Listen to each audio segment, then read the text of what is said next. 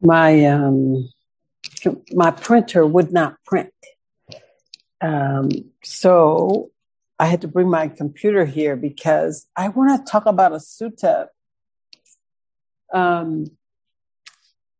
So some of you may never read suttas in the Dhamma, and some of them are pretty archaic and boring, and you know, they're just kind of like I don't know. It's sort of like reading a science novel or something, because they can go into great detail about one little thing. And some of them are long and drawn out that repeat a lot of the same language over and over and over. But there are many, many, many suttas that tell stories, and there are many, many, many suttas that explain things. And you can read the sutta at one point and understand it one way, and you can read it again at another point and completely understand it a completely different way. So I used to just put in words in the search engine at Access to Insight, and it would pull up all these suttas, and I would just start reading them. And the ones I liked, I'd print them out, keep them, read them more. But the ones I didn't like, I kind of left those behind. But I'm saying that because there is a difference between approaching the Dhamma from your own understanding and approaching the Dhamma trying to see, feel, or connect with something that a teacher says. So a teacher can say something, a friend can say something, and you can try your best to fit your understanding into what they say, and it doesn't always work. But if you begin to use what a teacher says or what a friend says or something you hear in a Dhamma talk, if you begin to use that as a, let me go check that out and see what that really means to me, then this Dhamma and what it is, it gets very expansive. It gets very, very close to home as to what it is that we're trying to do here. And it's not, we are not trying to make our lives better. That's why I gave the talk last time. And we're going to call this talk part 2. Because last week it was about looking at this word dukkha, which in Pali, dukkha is the Pali word, and in English we translate it to mean suffering or dissatisfaction, dis-ease. And I hate that. That's what I was saying last week, because it gives us this impression that somehow or another the whole practice is centered around suffering. Because, you know, the Buddha said, I come to teach, I teach one thing, dukkha and the end of dukkha. So it's as if the only thing we talk about or the only thing we deal with is suffering. And of course, I'm going to spend the whole talk talking about suffering. So, but if you look at it from the standpoint of the difficulties of life and all the mess that we have to deal with, then it does have this air of, it's like a downer. It's like, I remember I had a monastic friend. I mean, he's still my friend, but I would get around him and I would be so happy, mostly because I loved hanging out with him. But inevitably, he would mention, careful with that excitement, Tueri. It leads to dukkha.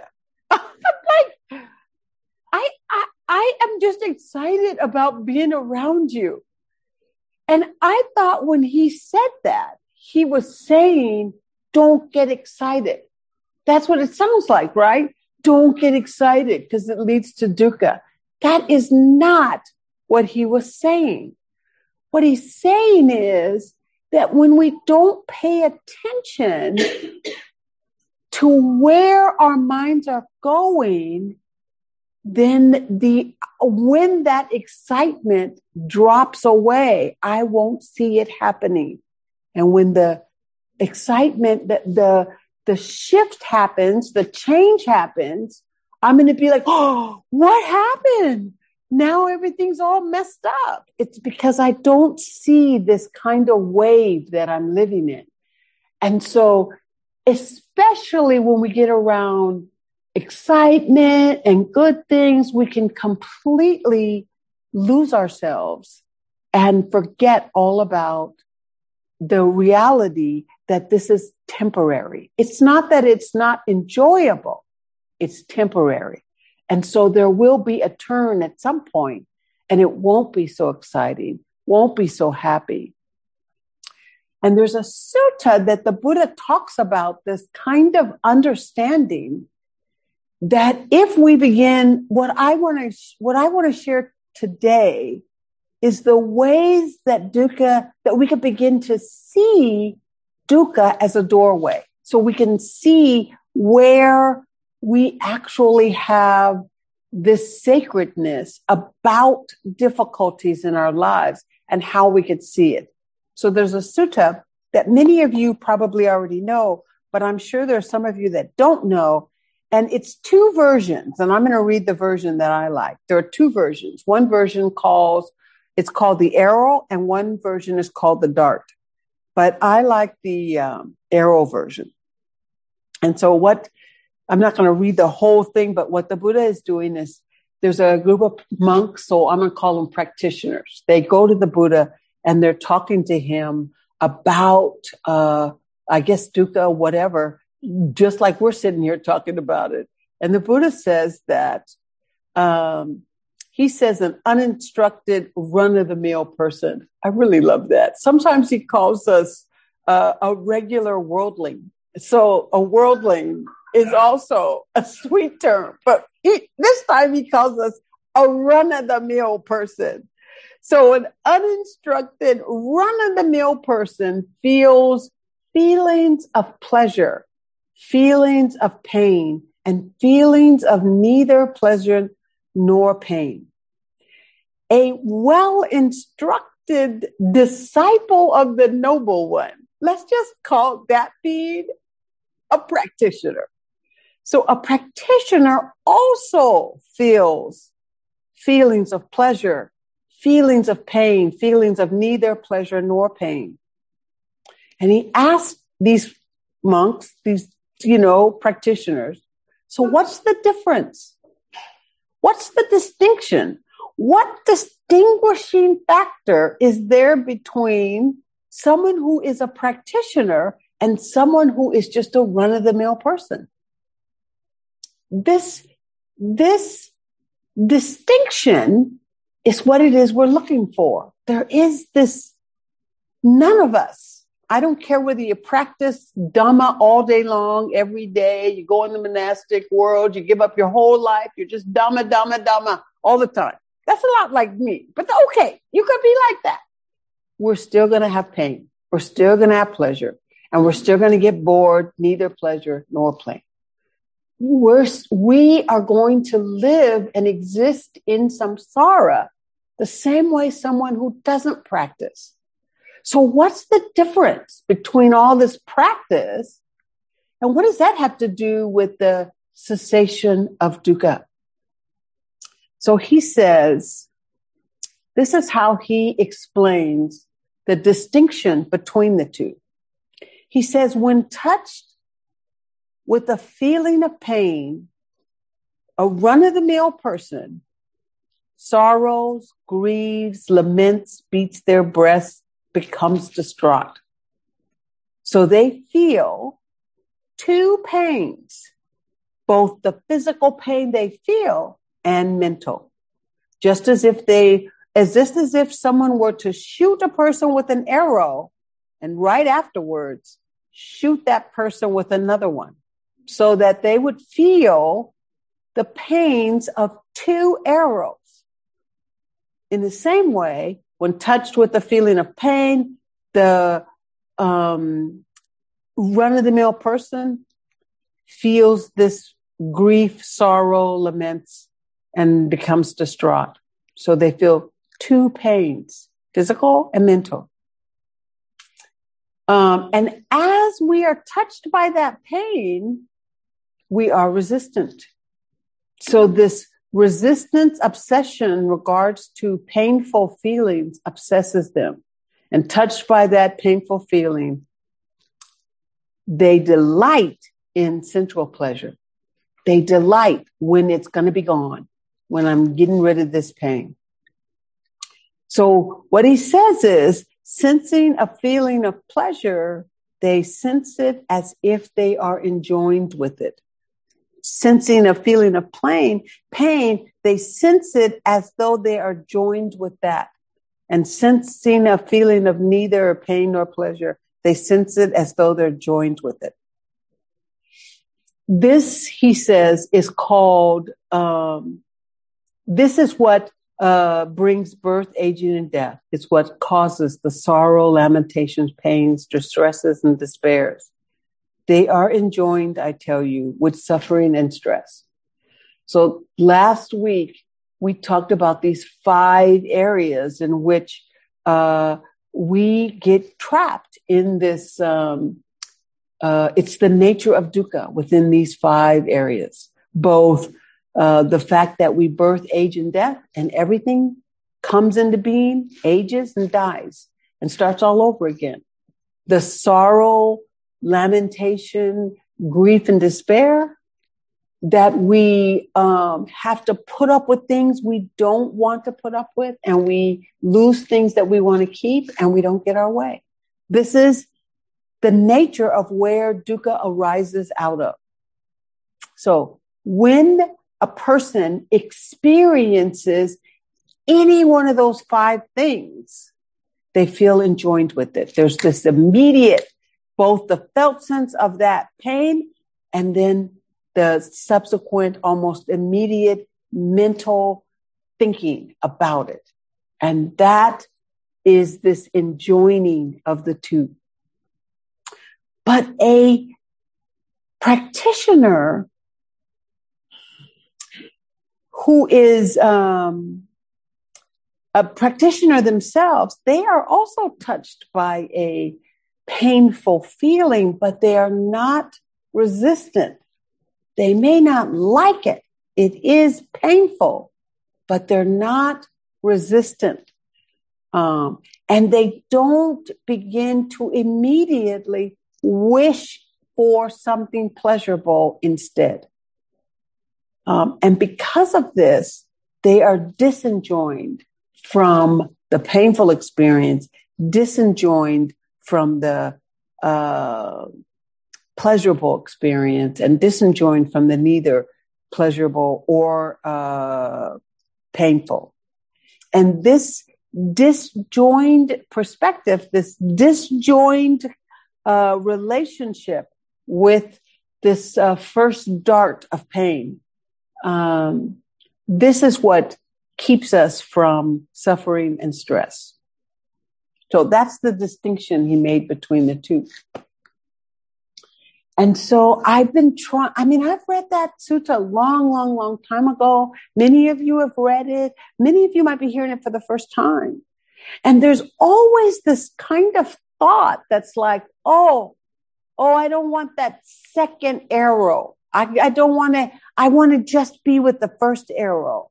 But if you actually try to be with just the first arrow, it is very, very difficult to just skip over that mental. It seems to run, they run hand in hand. So several years ago, I found another sutta that I'm not going to read this one. I'm just going to tell you what it points to. But this sutta helped me begin to see what that second arrow looks like. And I could begin not to prevent myself from the immediate second arrow, but to see when I am enjoined when I've squished the two together, both the physical and the mental, and I can begin to see how to separate those two out. So if you try to say, okay, I'm not going to feel the second arrow, that might be a little complicated because the two they co-arise together. The enjoyment, I realize, though, is how we relate to that mental. And this is what I want to talk about. In this idea that dukkha could be almost like coming into the presence of God. It's that sacred. When you begin to see this enjoining, you are actually at the doorway for separating these two out. And this distinction that the Buddha was making is completely possible. It's not so much possible, I think, to keep the second arrow from happening, but it is possible to begin to see the second arrow in its existence and disentangle the two together. So the sutta that I found was a sutta where he talked about 7 obsessions. And these 7 obsessions are where I think the mental proliferation is around pain. And so we can actually see ourselves obsessing over something. And that is how we know, I'm in the second arrow, and I can begin to work on that obsession. And then the first arrow, we allow it to be. So the first one is sensual passion. So what that means is we are always on the lookout for pleasing. We always want to feel pleasure. We become obsessed with how we feel and whether or not we feel pleasurable. And when we feel some unpleasantness for any reason, I mean, it's not even just the felt sense. I want to make sure we're clear that it's not just feeling pleasing. We want to see pleasing things. I want the sun to be out and it's all beautiful. I don't want to see any trash. Like my neighbor, I think that guy just collects stuff just to put it in his yard for junk. I just don't think I think he's like creating a junk garden outside. Cause I mean, it's like there's just stuff there outside in his yard and I hate it. So I always have my blinds just up so I don't see it. And then if I put it down, I'm always obsessing over, he should clean that up. He should clean that up. This is the obsession because I see something I don't like. And then the mind begins to obsess over it shouldn't be this way. It should be better. It should be cleaned up. It should be all organized and everything should be structured right. And so we get obsessed with things to be beautiful. We want to I don't want to hear the construction sounds. I want it to be the little birds outside. That's okay. But even if the birds, like at the Spirit Rock, the swallows at the teacher village, they have claimed that as their land.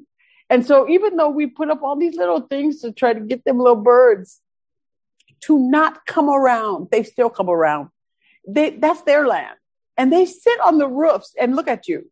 They sit in the eaves and you go into your room and they're just sitting up on the top of the eaves like, yeah, this is my home. They make their nest there.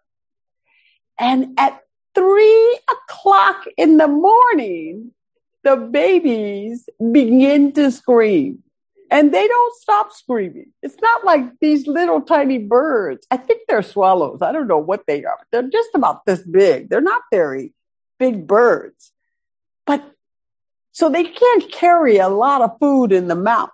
So they go out, they get their food, they give it to the babies. They're still screaming. They go get some more. They come back. They're still screaming for like 3 to 4, 4:30 in the morning. They are screaming for food. That I like to hear the birds, but swallows at 3:00 in the morning, I'm not feeling that. I get very angry. So what happens is I hear it, don't like it, wake up. And then there's this mental proliferation that begins. Shouldn't be like that. Shouldn't be like that. And we obsess over wanting things to be lovely, beautiful, pleasing. That's what this is. So if you begin to hear the mind obsessing over it shouldn't be like this, that tells you right then, you are in the second arrow. That it shouldn't be like this is completely unnecessary because it is like this. So all that mental papancha around how it should be is really, it's like extra. It's unnecessary. That is the nature of where dukkha is at. You don't necessarily have to like getting woke up by the birds at 3:00 in the morning. But there is nothing I can do to change that because those birds own those eaves. And Spirit Rock has tried to do all the little things to shoo them away. But I've been teaching there now for about 3 years. And I got to tell you, they are not going anywhere. They own those buildings. They own that land. And a whole bunch of them will come and fly around when we come up there like, yeah, you want to say something? You want to do something about it? There's nothing to be done. So instead,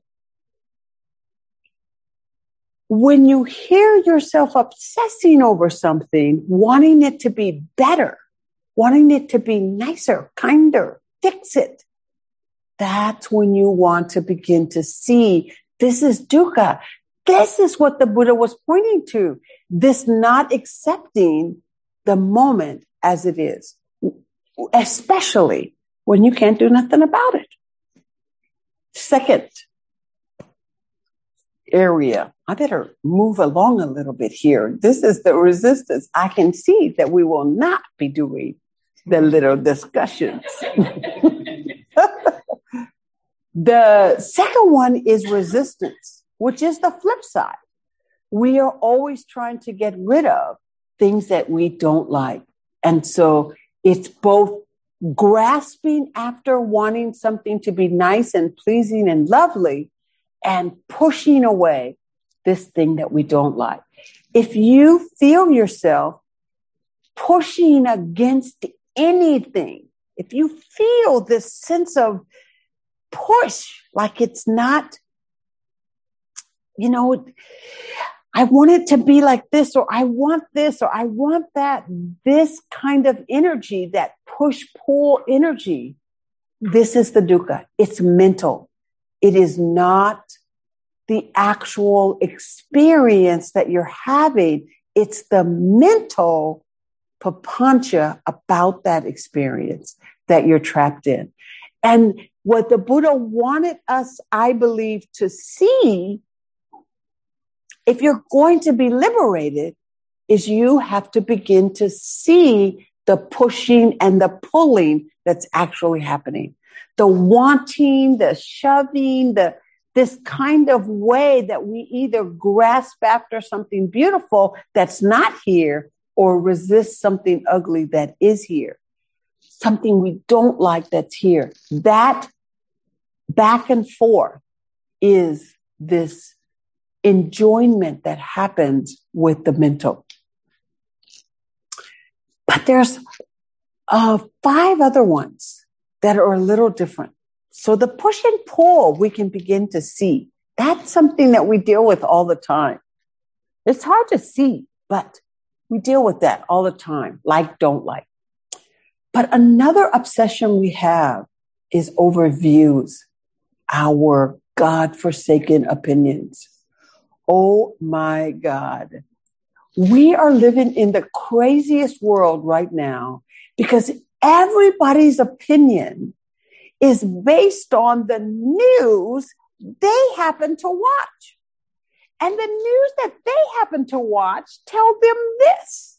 And I'm telling you, it is crazy out there because everybody believes that their opinion is true and factual because they got it off the news.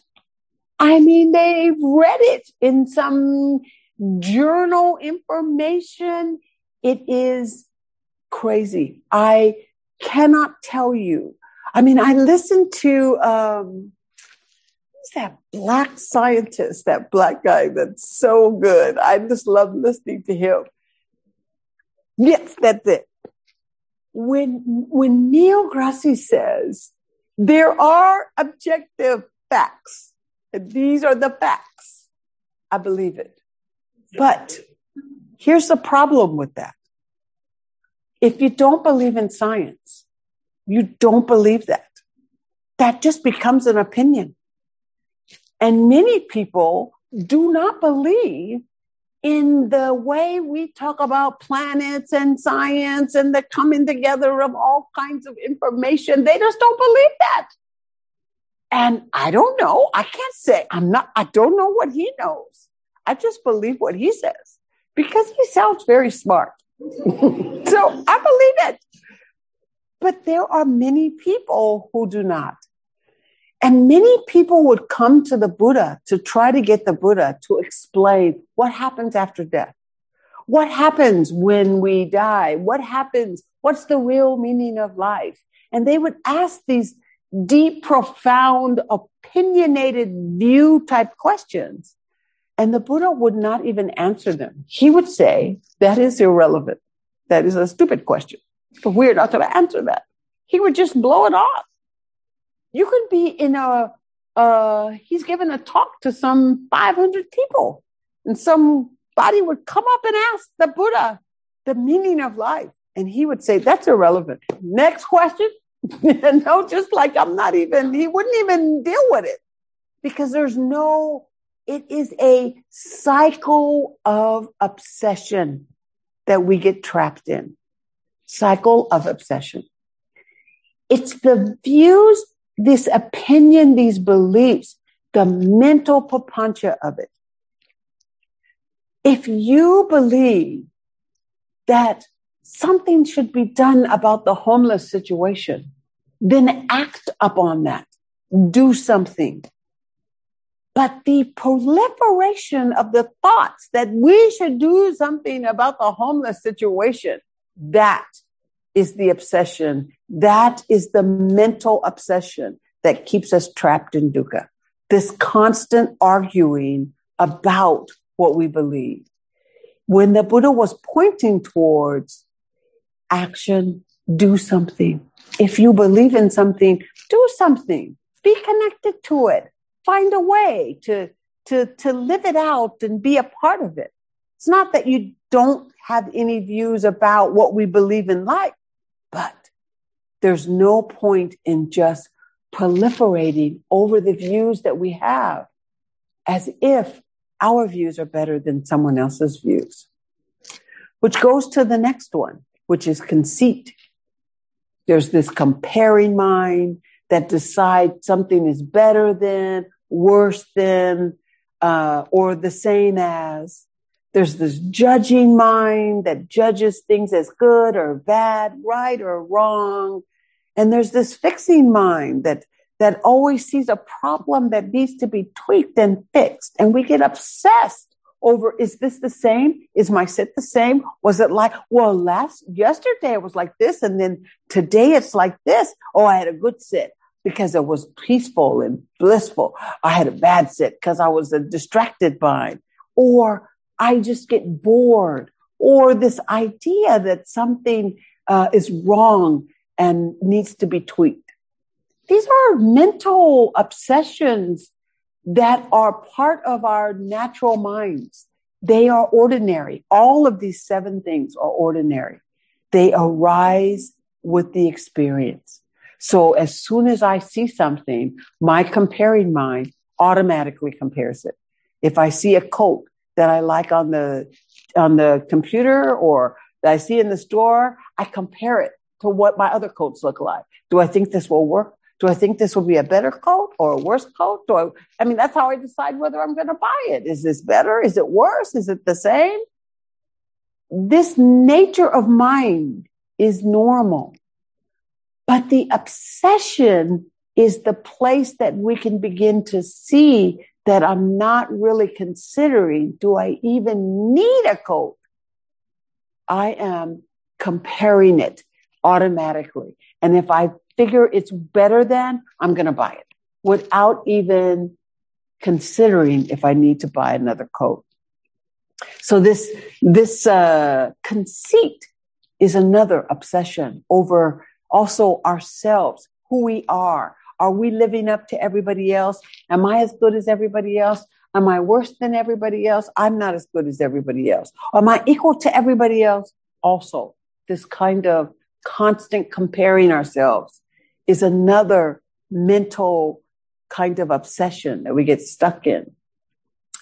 Uncertainty, this worrying about the future. The mind can get very, very obsessive about worrying about the future, as if the mind can fix the future.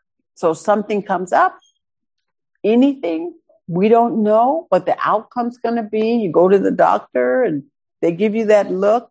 Oh, we're going to take some tests. And then all of a sudden you're holding this, we're going to take some tests. What do we need tests for? Why can't you just look at it and say, this is what it is, so I can go home peacefully? Well, we'll schedule some tests. And then, of course, the tests that you're going to schedule, they take some 2 months before you even get there. And this obsession over what's going to happen in the future, what's going to happen with the economy, what's going to happen with my job, what's going to happen, what's going to happen, what's going to happen. The distinction here is not that we don't plan for the future. It's the obsessive worrying about things we cannot control. This is the mental enjoyment that happens.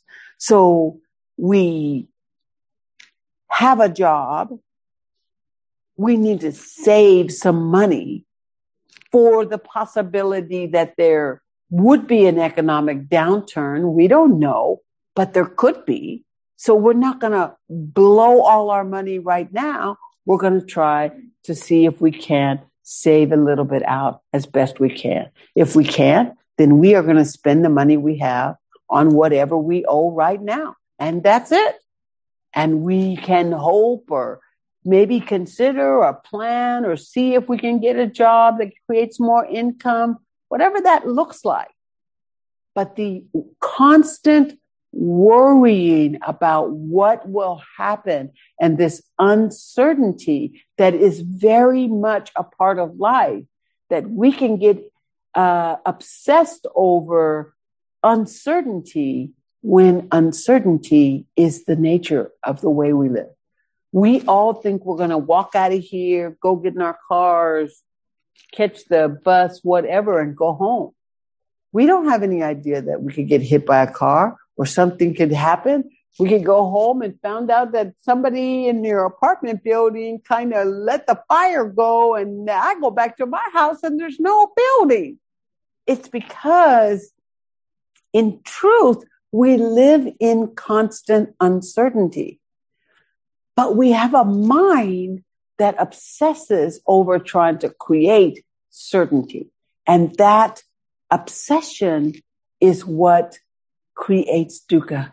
It creates the second arrow. 2 more. We have a passion for becoming. We get obsessed over, it's sort of tied to the pleasure, but we're always obsessed with bringing things into being. I want this. I want this to happen to me. I want this to be in my world. This constant obsession that we have in trying to make things come into existence. And the difficulty is not that we don't want to plan our lives out and look forward to the future and fix things, like try to go to school so we get a certain training, so we get a certain kind of job. It's not that is not it. What I think the Buddha is pointing to in this obsession is this obsession that we have to have with the results. So we take away all sense of trust and faith in the moment. And instead, we try to force the results that we want because we think this result is the thing that needs to happen. I just remember this constant battle, especially like a trial lawyer. You're constantly wanting to win. We have way too much arrogance to accept the possibility that we could lose. And so there's this constant wanting to win. And trial after trial, you're wanting to win and the other side wants to win. So both of us are begging to God to be on our side so we can win. And there's this constant stress that you are in a pressure cooker to win. And when I started practicing right when I became a lawyer, just to settle down some. But as I started my practicing and the trial work began to coincide with each other, what I gave up was the need to win. That's what I gave up. I wanted to win. I never gave that up. So it was always about the winning. But what I gave up was this requirement that I had to win. So if I lost, I prepared all my victims that there could be the possibility that we could lose and be prepared for that. I just started realizing that if I prepared for the possibility that I could lose, that the loss, if it should come, was not going to knock me off my feet and I'm going to be dejected and feel like I've totally messed up and I'm just such a failure, which is where I would go if I lost and I needed to win. So instead, I wanted to win, but I didn't need to. I could tolerate losing.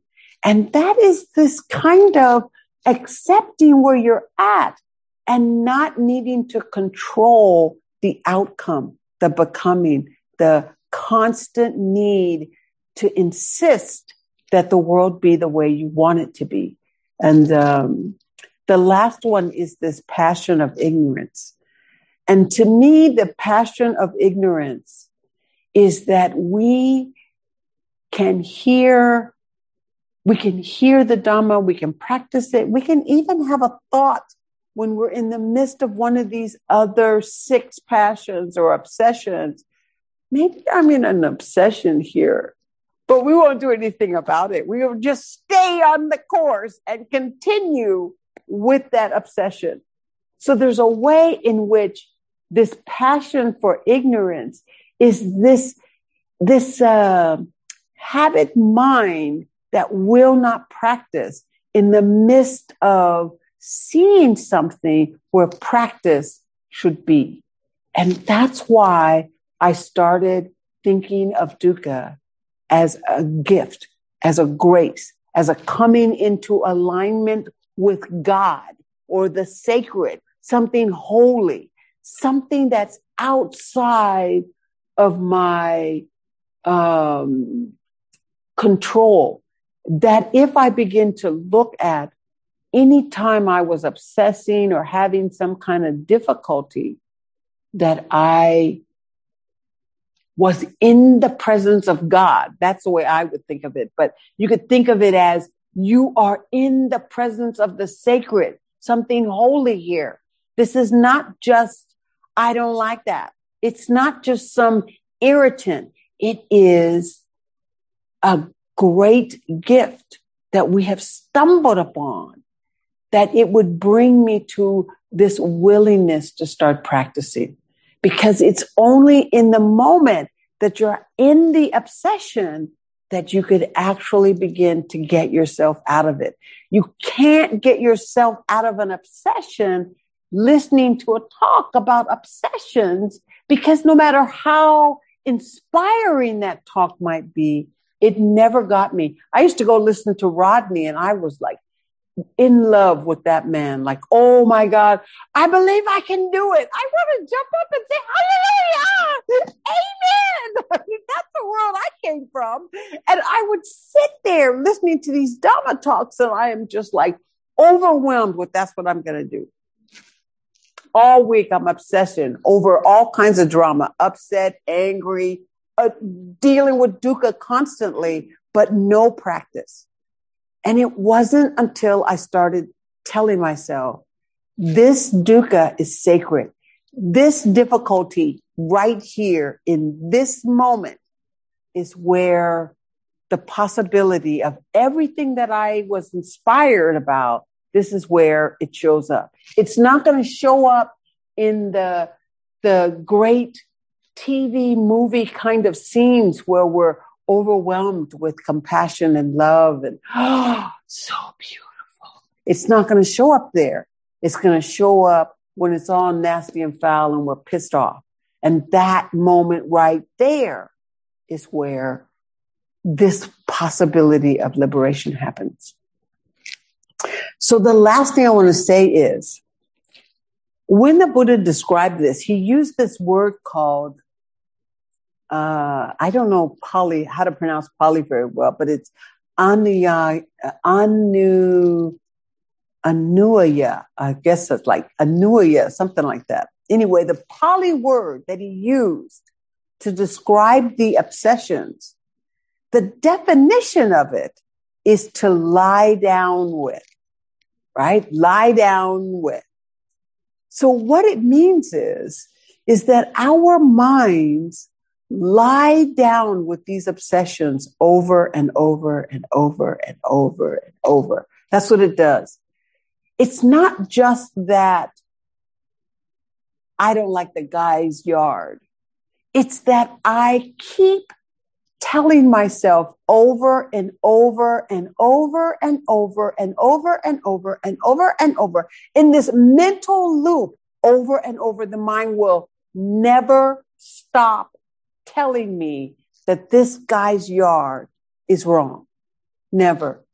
And that's where that enjoyment comes, because every time the mind says, this is wrong, this is wrong, this is wrong, this is wrong, my body feels, oh, this is wrong. Oh, more pain. Oh, more pain. This is wrong. This is wrong. And I keep feeling the second arrow constantly.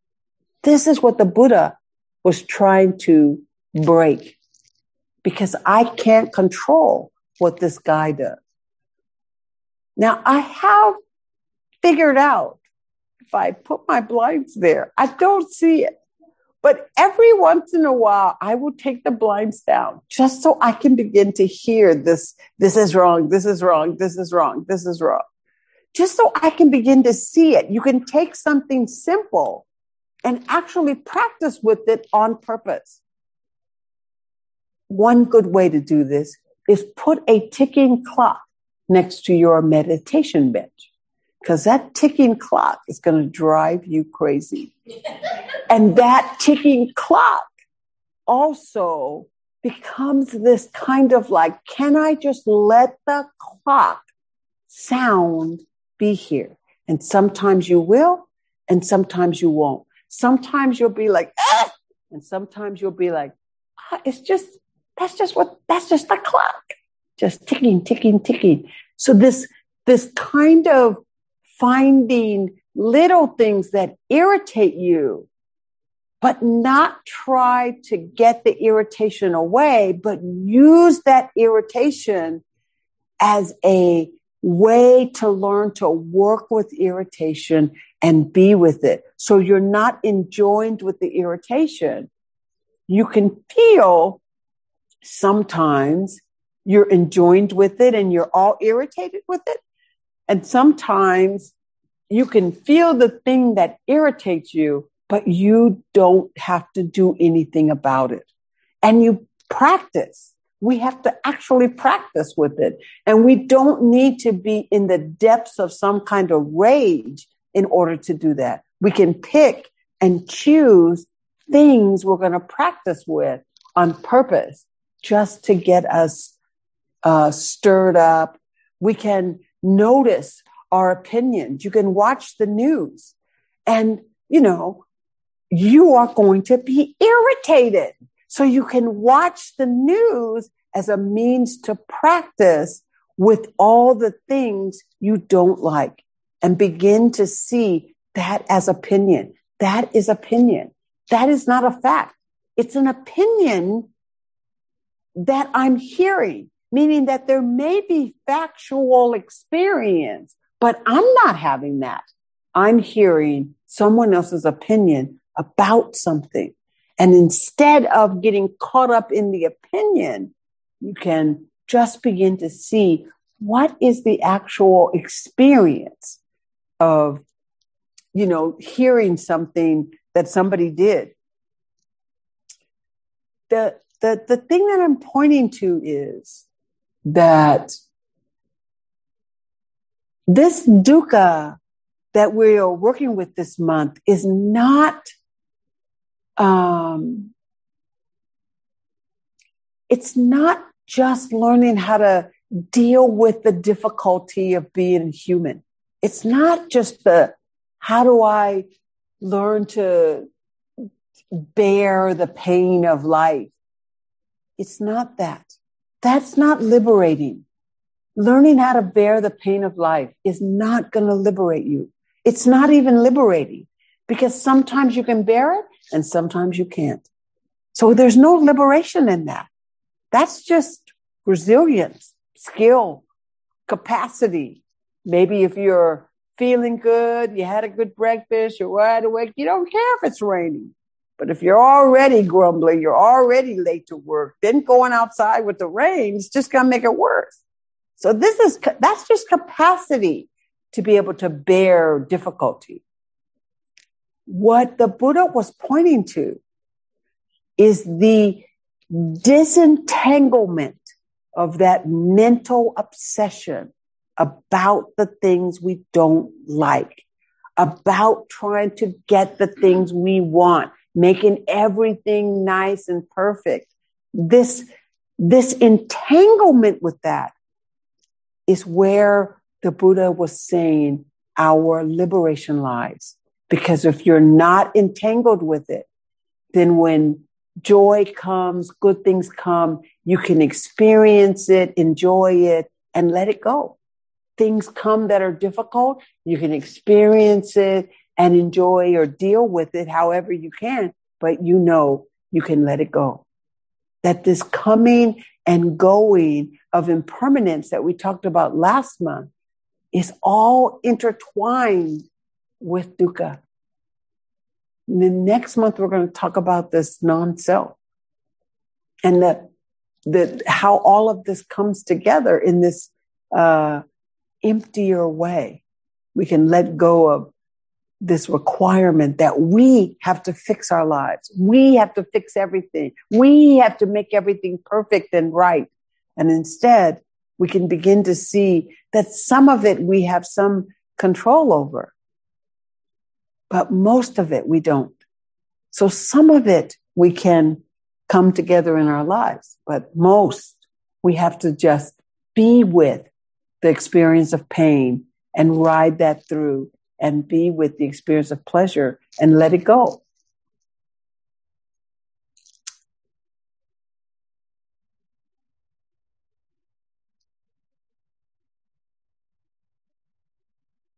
I think I'll say one last thing. I really believe that this notion that the mind has, our ordinary mind has, that difficulties and pains and struggles, that it's a problem to be fixed. Something's wrong to be fixed. Every time we fix our problems, fix them, get it right, get our way, make it work. Every time we just push and get it right. I did it so much. I was smart and I'm quick-witted. I could think on my feet. All my problems, I could solve them really quick. It does not work. In fact, if I could go back in time, I would not solve all the problems I solved. Because every time I solved a problem really quick, it just set me up for the next problem. It's like an itch when you're meditating. You can scratch. And you can think, okay, I'm going to scratch this one and that's it. But you are in for it. It's the same way. Every time we solve a problem, fix it, we win, we got it right, we did it, we controlled it. We are setting ourselves up to believe that the next time the problem comes, we can do the same. And we just keep believing. We are the ones that control everything. And we miss the opportunity to see for ourselves that if we don't do anything, don't do nothing, let it be, we miss this glorious opportunity to see that things rise and they pass away on their own. We do not have to be the one to fix it every time. That things change, spaces open, spaces close, things come together, they fall apart. All this kind of life, this is the organic nature of life, comes and goes. And we want to see that. We want to learn to see that we can actually trust ourselves to be steady with this ebbing and flowing. And we don't have to actually control everything in order to be happy. That is liberation. That's the freedom that I think the Buddha was pointing to. So let's sit a moment here. We'll let this kind of settle into your minds, settle into your hearts a little bit.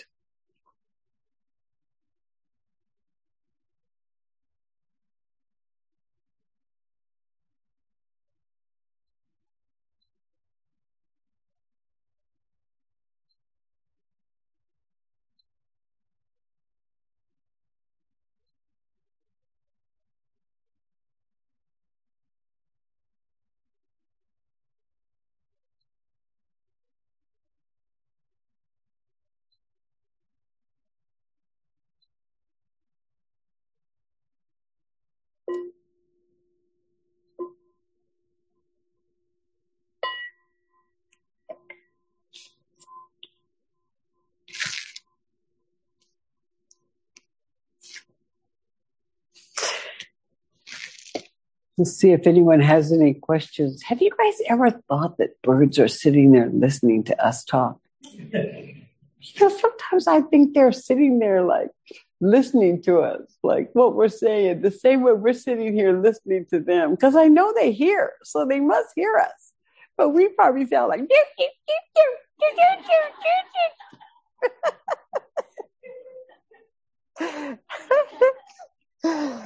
so let's just see if somebody has. Yeah, come on. Okay.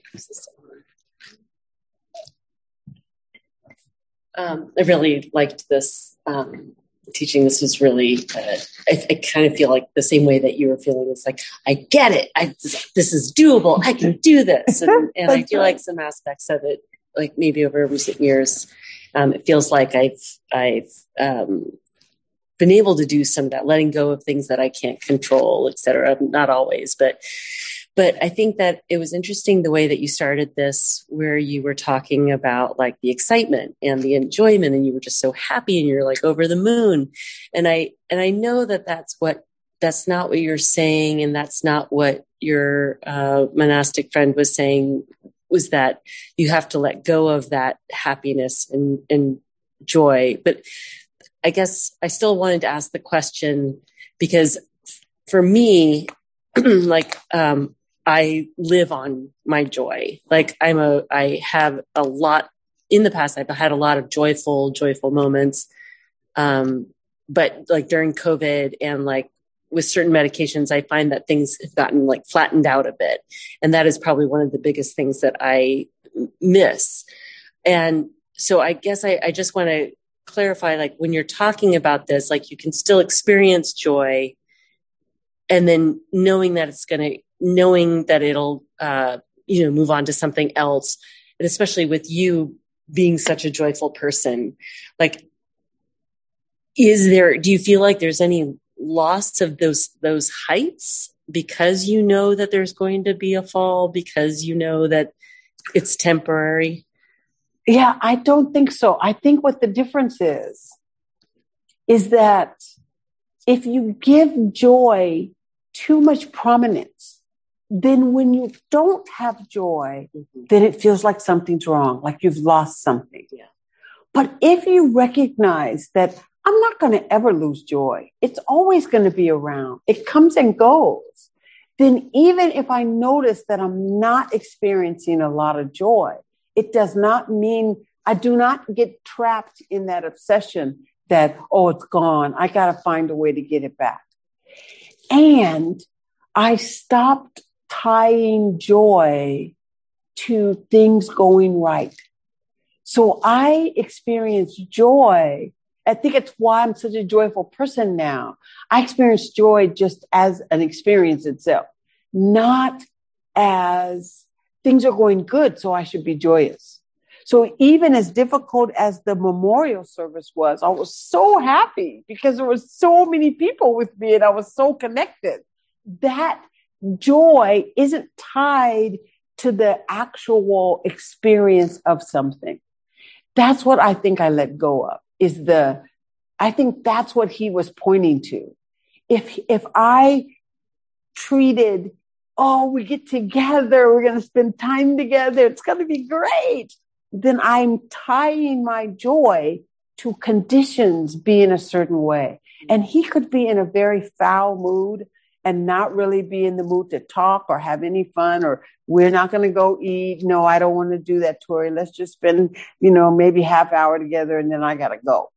And then all that joy would go away as if it's tied to things being a certain way. That's what you want to let go of. Because the joy itself, you can cultivate that as a phenomena, the way we cultivate metta, the way we cultivate compassion. It's not us. It is all around. And so that joy you can experience in a world that's full of a lot of pain. There's a lot of joy going on all the time. That's what I would look for. Yeah, thank you. I think that really hit home, because I think I very much felt like something was wrong because I didn't feel that as much. Right. So, but it's not. But that's because, the medication itself, right, conditionally can take that joy away. But when you are sitting here and we're talking, you can feel my joy. Mm-hmm. So you don't have to generate your own joy. You can learn to feel the joy that comes from someone else. And we as human beings, we just feel each other's energy all the time. And so it's learning, like, I learned this, just like open some doorway to sympathetic joy. Mm-hmm. Watch comedies, the kind of comedies you like. Not the kind of comedies I like, because I like romantic comedies, but you may hate those. But you may like Jerry Lewis and Dean Martin comedies, because they were hilarious. You could like any kind of comedy, but find some comedies to look at and begin to laugh and learn to feel the joy of other people. That's where you get it from, is learning to borrow other people's joy and not tie joy to just about something good's happening to me. Thank you. Yeah, good.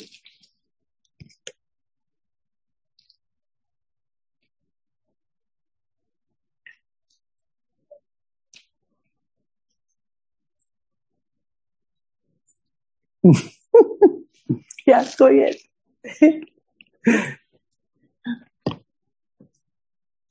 Okay, got it. I wanted to go back to the thing about the arrows.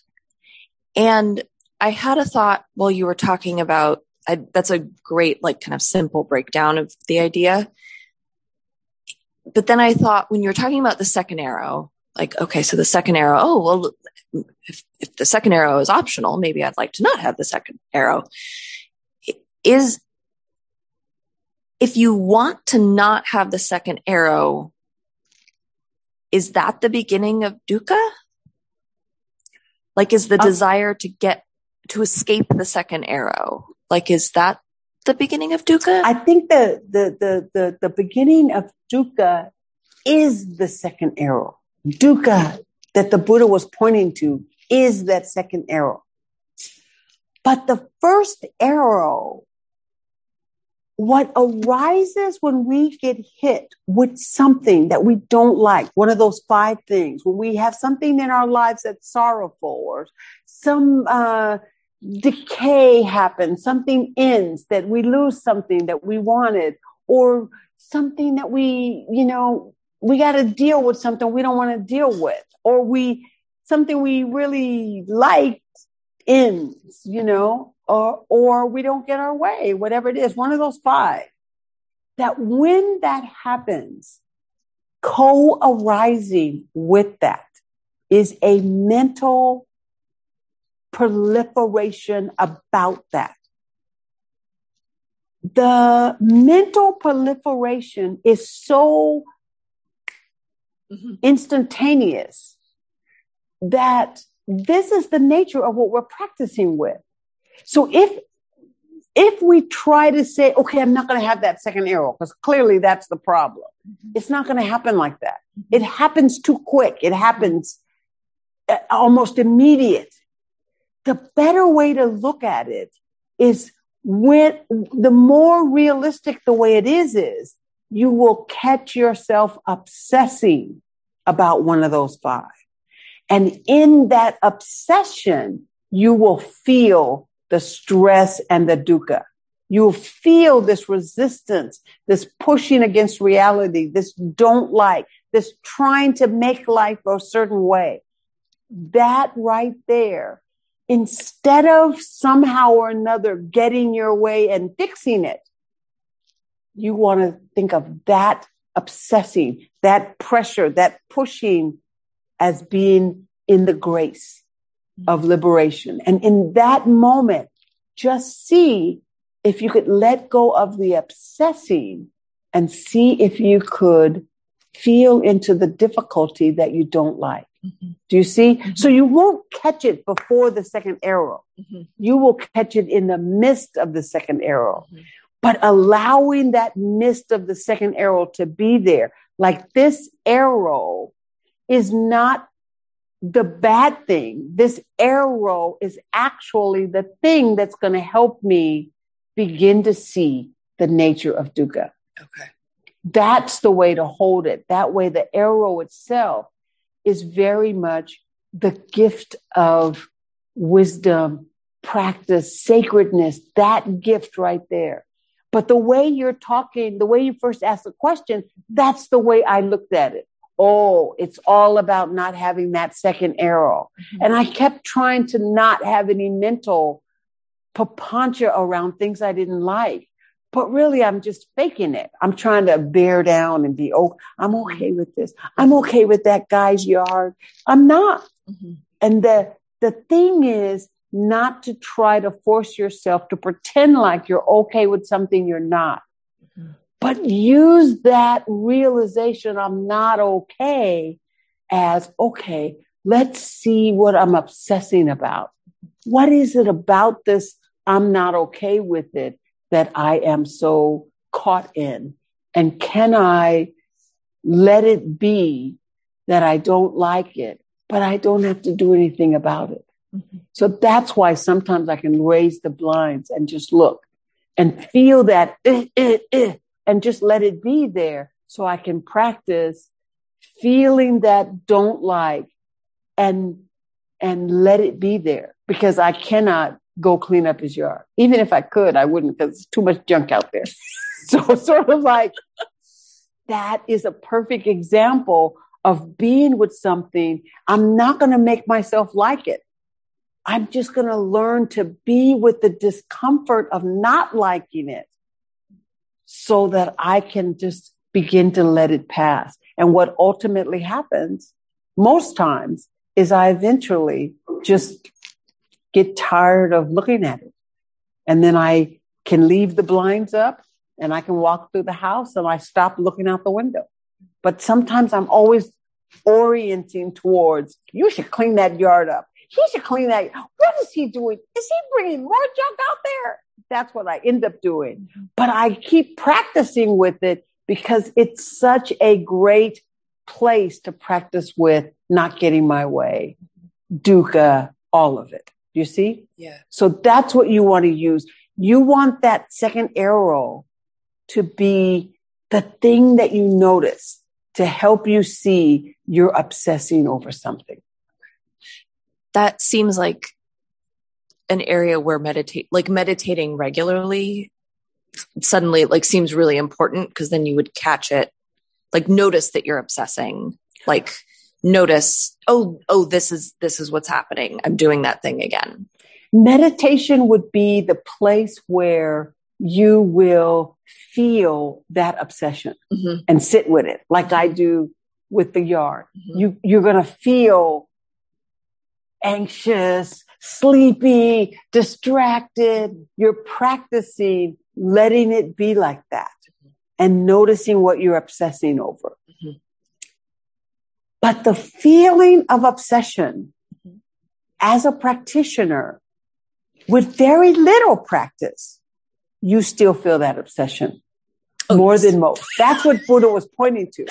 We feel that obsession more than most. Because before practice, before we ever sat any amount of time, we just dealt with our obsessions. We just pushed and pushed and pushed. But now we can feel it. We don't necessarily do anything about it because we don't practice. It's that seventh one. We still have this passion with ignorance. But more and more, you will begin to be with that difficulty and let it be there. And it's okay that I'm struggling here. It's okay. Let's just see what happens if I just let this difficulty be here. Thank you. Welcome.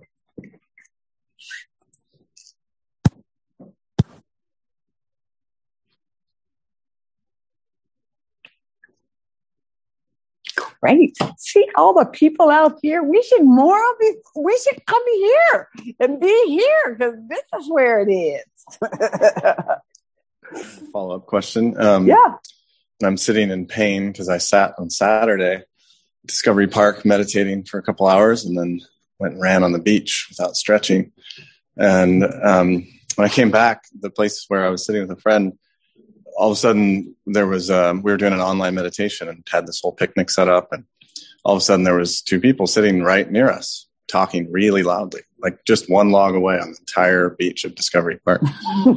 And my friend was napping. So I was like, well, maybe I'll just sit. And I'm sitting on the log, just in a lot of pain, and just thought, well, maybe they'll leave. Maybe I should go talk to them. They're going to wake her up, all this stuff. And I just sat and tried to like make them leave with my mind. That's what we do. They actually did. Oddly enough, a moment later, they just moved further away as if they heard me. And I didn't, but I was really rehearsing, like, how could I go talk to them without it being They probably didn't hear you, but they probably saw you. They could see us for sure. And I think my question is, and we did get to see a lot of birds. There was eagle and a hawk, and a blue heron, all sorts of things down there. So highly recommend it for a meditation spot. But my question is about those moments where you're thinking, okay, I could let go of this obsession about these annoying people. They don't get it. They're ignorant, whatever. Maybe they don't even see us, but they could see us. How do I let go of that and then also move down the beach? Like, well, how do you guide yourself in your life around, maybe in your case, you can't move easily, right? Like that's a much bigger obstacle, but we could have walked down the beach. I could have talked to them and asked them to be quieter or move. We're in a society, we can do things. Yeah. We all came here. We took effort to get here. We didn't just sit, so I guess that's my dilemma is like, how do we, in those moments of movement or not? Yeah. Does that make sense? I think what we are doing as practitioners in the Dhamma is exactly what you're pointing to. So there is no moving down the beach or staying there, grumbling about them being there, accepting them being there. All of that is all righteous. There's no wrong in any of it. There's no right in any of it. It's all practice. So it's more about being willing to see what happens if I be with this. And then what happens if I can't be with it? Then what does that feel like? What do I learn from that? If I move down the beach, what does that do? The idea is that nothing you do, nothing that we do is the right way to do it.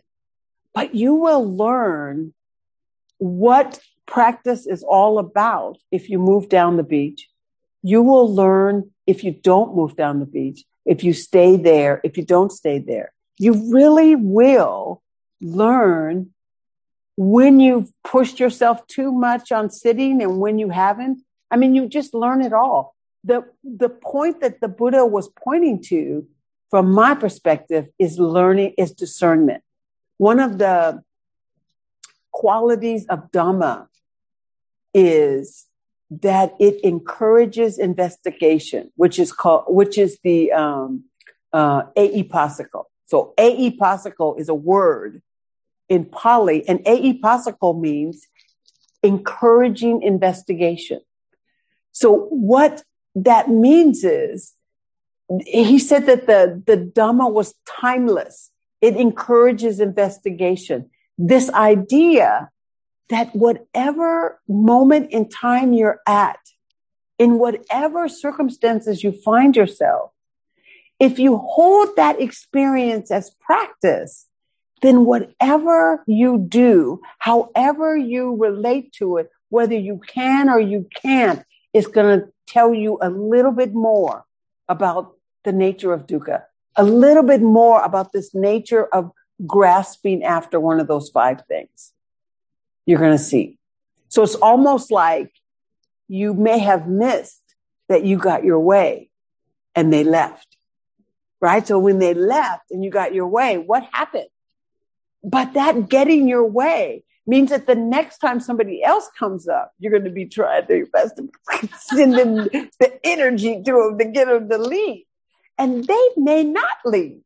So there's a way in which getting your way is both a gift so that you can see what happens when you get your way, and you can understand the nature of why the Buddha would say one of the places of dukkha is not getting our way.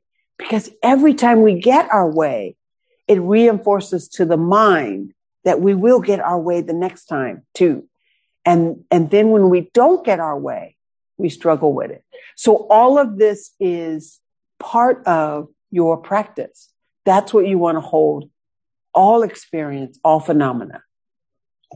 And does that kind of make sense if you're trying to help someone too? Because the person napping, I almost got up and to go get these people to leave so that they could nap. But that's kind of the same. I'm it's the same kind of thing. Or they're going to learn from not napping, right? That's right. Well, in either that, it's still that still seems obsessed over getting your way, or this. The whole thing is framed in this resistance and this wanting it to be a certain way. But the if you're practicing with it, if you're just noticing what's happening, and you had more particularity than you may think, because you noticed all of these little details that were happening. All of that noticing is what you want to begin to see. Because if you go outside in just a regular park and sit there for just a few minutes, what happens then? And is there something that happened that you missed because you were obsessing over all these other things? All of these things become more, it's the interest that gets us to just stay with whatever was happening. So to me, those people that were sitting there were actually, in Tibetans, they call them dons. They're like Dhammapalas. They are encouraging you to stay in your practice. So you spent so much time right there with them and not lost in daydreaming. You were probably with your pain more. You were probably with the whole moment much more because they were there talking. And so there's this appreciation for seeing that, oh, because they were here, I was able to actually pay attention more. Unless they start throwing rocks at us, then I probably just move. Yeah. You'll still be paying attention a lot more if they start throwing rocks. Oh, we got to go. Oh, dang it. I love talking about the Dhamma. But I see it's 9:01. So you guys probably already noticed it was 9:00. So anyway, thank you so much for being here. I'll be back in a couple of weeks. And I think when I come back, I think next week is the memorial service. So we're just going to have a special kind of ceremony for people who have lost loved ones and connecting with that. And it's all part of dukkha anyway, the sorrow and lamentation of it. And then I'll be back the following week to start this anatta and this non-self. So I look forward to seeing you all. Thank you so much for being here. Thank you so much for being online. I hope you have a good week.